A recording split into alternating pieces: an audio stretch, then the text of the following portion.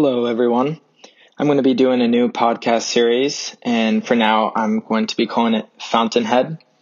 And we're going to be answering a lot of questions that people have about the world today, such as why is there such a disconnect between the stock market and the actual economy? Why is wealth inequality rising? What will the economy look like in 10 years? And of course, how can one prepare themselves for the future? And for reference, this is being recorded in November of 2020.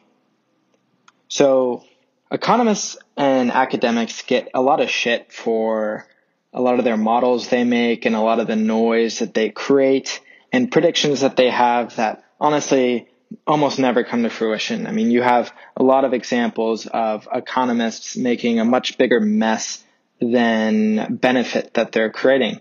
And for that reason, I think that paying too much attention to what academics and economists that pay attention to very, very specific details, I think that you don't get a lot of benefit in following a lot of the content that they put out anymore. And so in this series, I'm going to be taking a much different approach. So I'm not going to be doing an exhaustive analysis of every aspect of our economy. And this isn't meant to be such an in-depth analysis. I'm much more interested in identifying the main drivers and asking simple questions. So furthermore, I believe that you don't have to be an economist or a mathematician or any quant-related person to have a grasp on how our system works today. In fact, a lot of bankers and economists, as I previously said, get lost in the noise way too often. And as a result, they lose sight of the biggest trends that are happening right in front of our eyes. And that's what I want to focus on. So today, in our first episode, we're going to address the main drivers of the global economy that have been around long before COVID. And we're going to see how these are going to define the economy for decades to come. So the first main driver of the economy is technology. And I think that this point is taken for granted by way too many people. So first of all, technology is an exponentially evolving phenomenon. Most of you have heard of Moore's Law, I'm sure. It's just the idea that the processing power of a computer doubles about every 18 months, while its costs are cut in half. And we've known this for a long time now. So everyone, of course, knows that this is a trend and that technology is evolving. But I didn't fully appreciate this until earlier this year, in March, actually. And this is also when I realized how horrible humans are at understanding exponential growth. So I remember in early February, I would check my computer every day with the new stats on COVID and how many cases there were. And at this point, there were only several thousand cases in China. But one thing I realized rather quickly was that the growth of the amount of people that had COVID was increasing at an exponential rate every day. And it first spread to Hong Kong and then Taiwan. And then there was an outbreak in Italy. And looking back on it, a lot of people kind of remember it as just this explosion, and we had no idea we had no way of preventing this. But in reality, what happened was there was an easily identifiable exponential trend going on, and humans just were so bad at understanding this exponential growth that we failed to prevent it from spreading worldwide. And I analogize this with technology because we've been seeing this exponential growth for at least 40 years. And a lot of people just assume that the world in 10 years from today is going to be rather similar to today, but that in fact is anything but true. So one thought experiment I always like to do is to think about how much the world has changed in the past 20 years. So it being 2020 right now, in the past 20 years, we've seen explosive growth of the internet. We've seen smartphones emerge. We've seen AI. We've seen electric cars come into play. I mean, the world was completely different than it is today, 20 years ago. I mean, in the year 2000, no one had a smartphone that they were looking at 24/7. And today,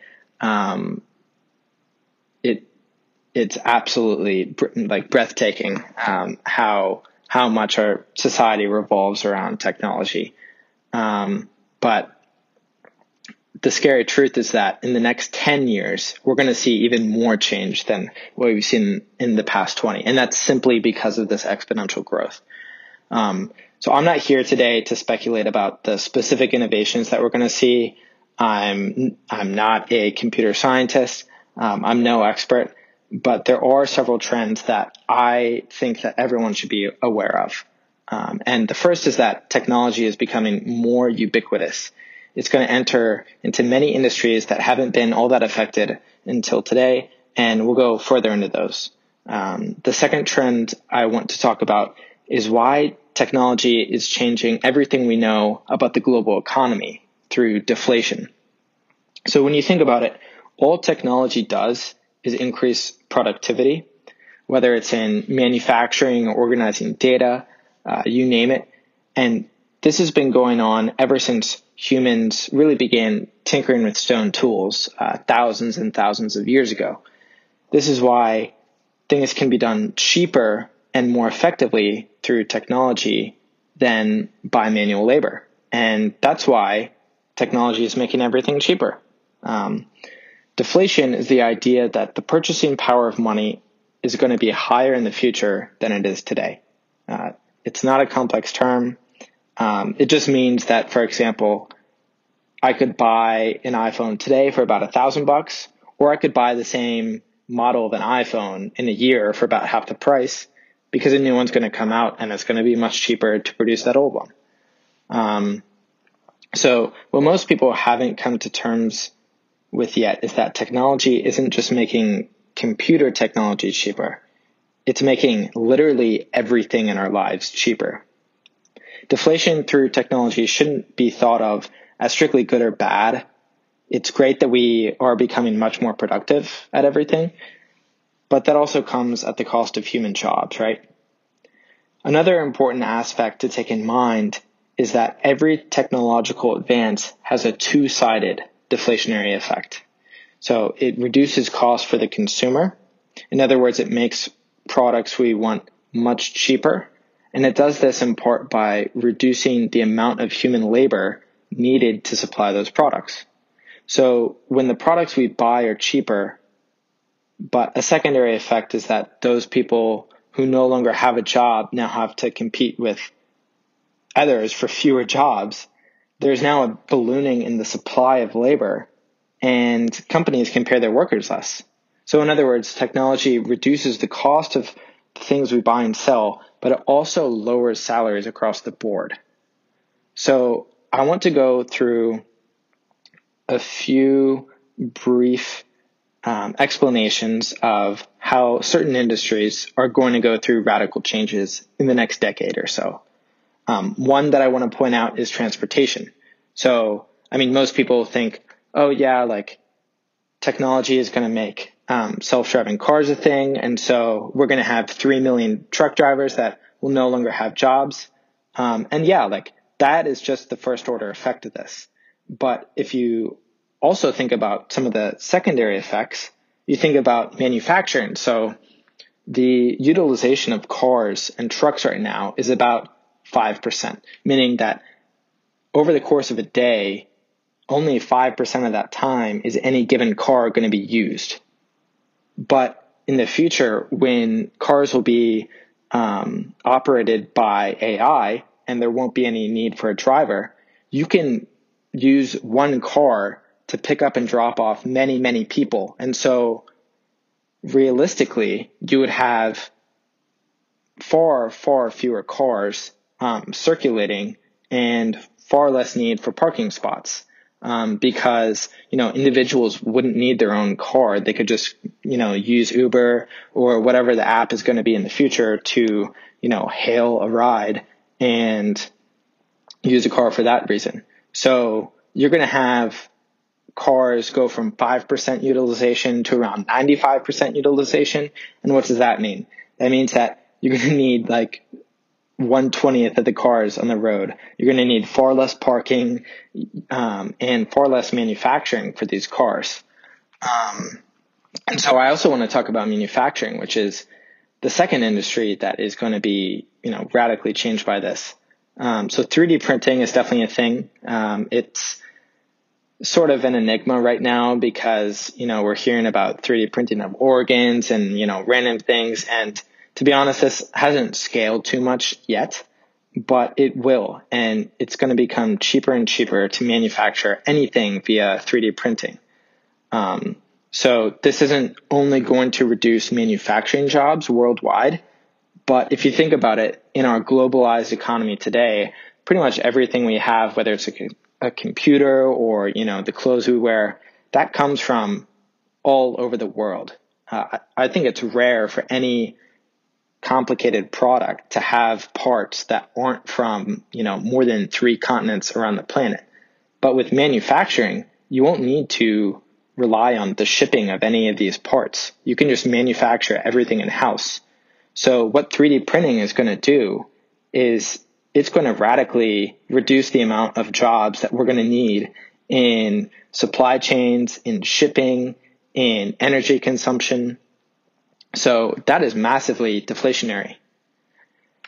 2 other industries that I briefly want to touch on is healthcare. I mean, any of these analysis by radiologists who are looking at x-rays or doctors that come up with certain recommendations for the symptoms that you're having, that will all be done and is already done more effectively by AI than by humans. So we're going to see many, many jobs be replaced by computers. Another one, of course, is one of the most common jobs in the United States today, which is cashiers. I already see, when I go to Costco or McDonald's, a lot of times I'm not interacting with a human who's there to, pack my bags and give me a receipt. That's all done by AI already. So make no mistake that technology is going to continue creeping into every aspect of our lives. If you're interested in learning more about this, I would definitely recommend reading The Price of Tomorrow by Jeff Booth or The Future is Faster Than You Think by Peter Diamandis and Stephen Kotler. And I'll put more information about that in the description of this episode. Let's move on to the second main driver of the economy today, which is the massive debt burdens faced by the United States and practically every other developed economy in the world. This driver is arguably even more important than what's happening with technology because for better or for worse, if you look back onto the 18th century, the 19th century, the 20th century, and today, it's the actions of governments that have made the most impact on people's lives. The United States' total public debt is standing at around $29 trillion, which is about 135% of our GDP.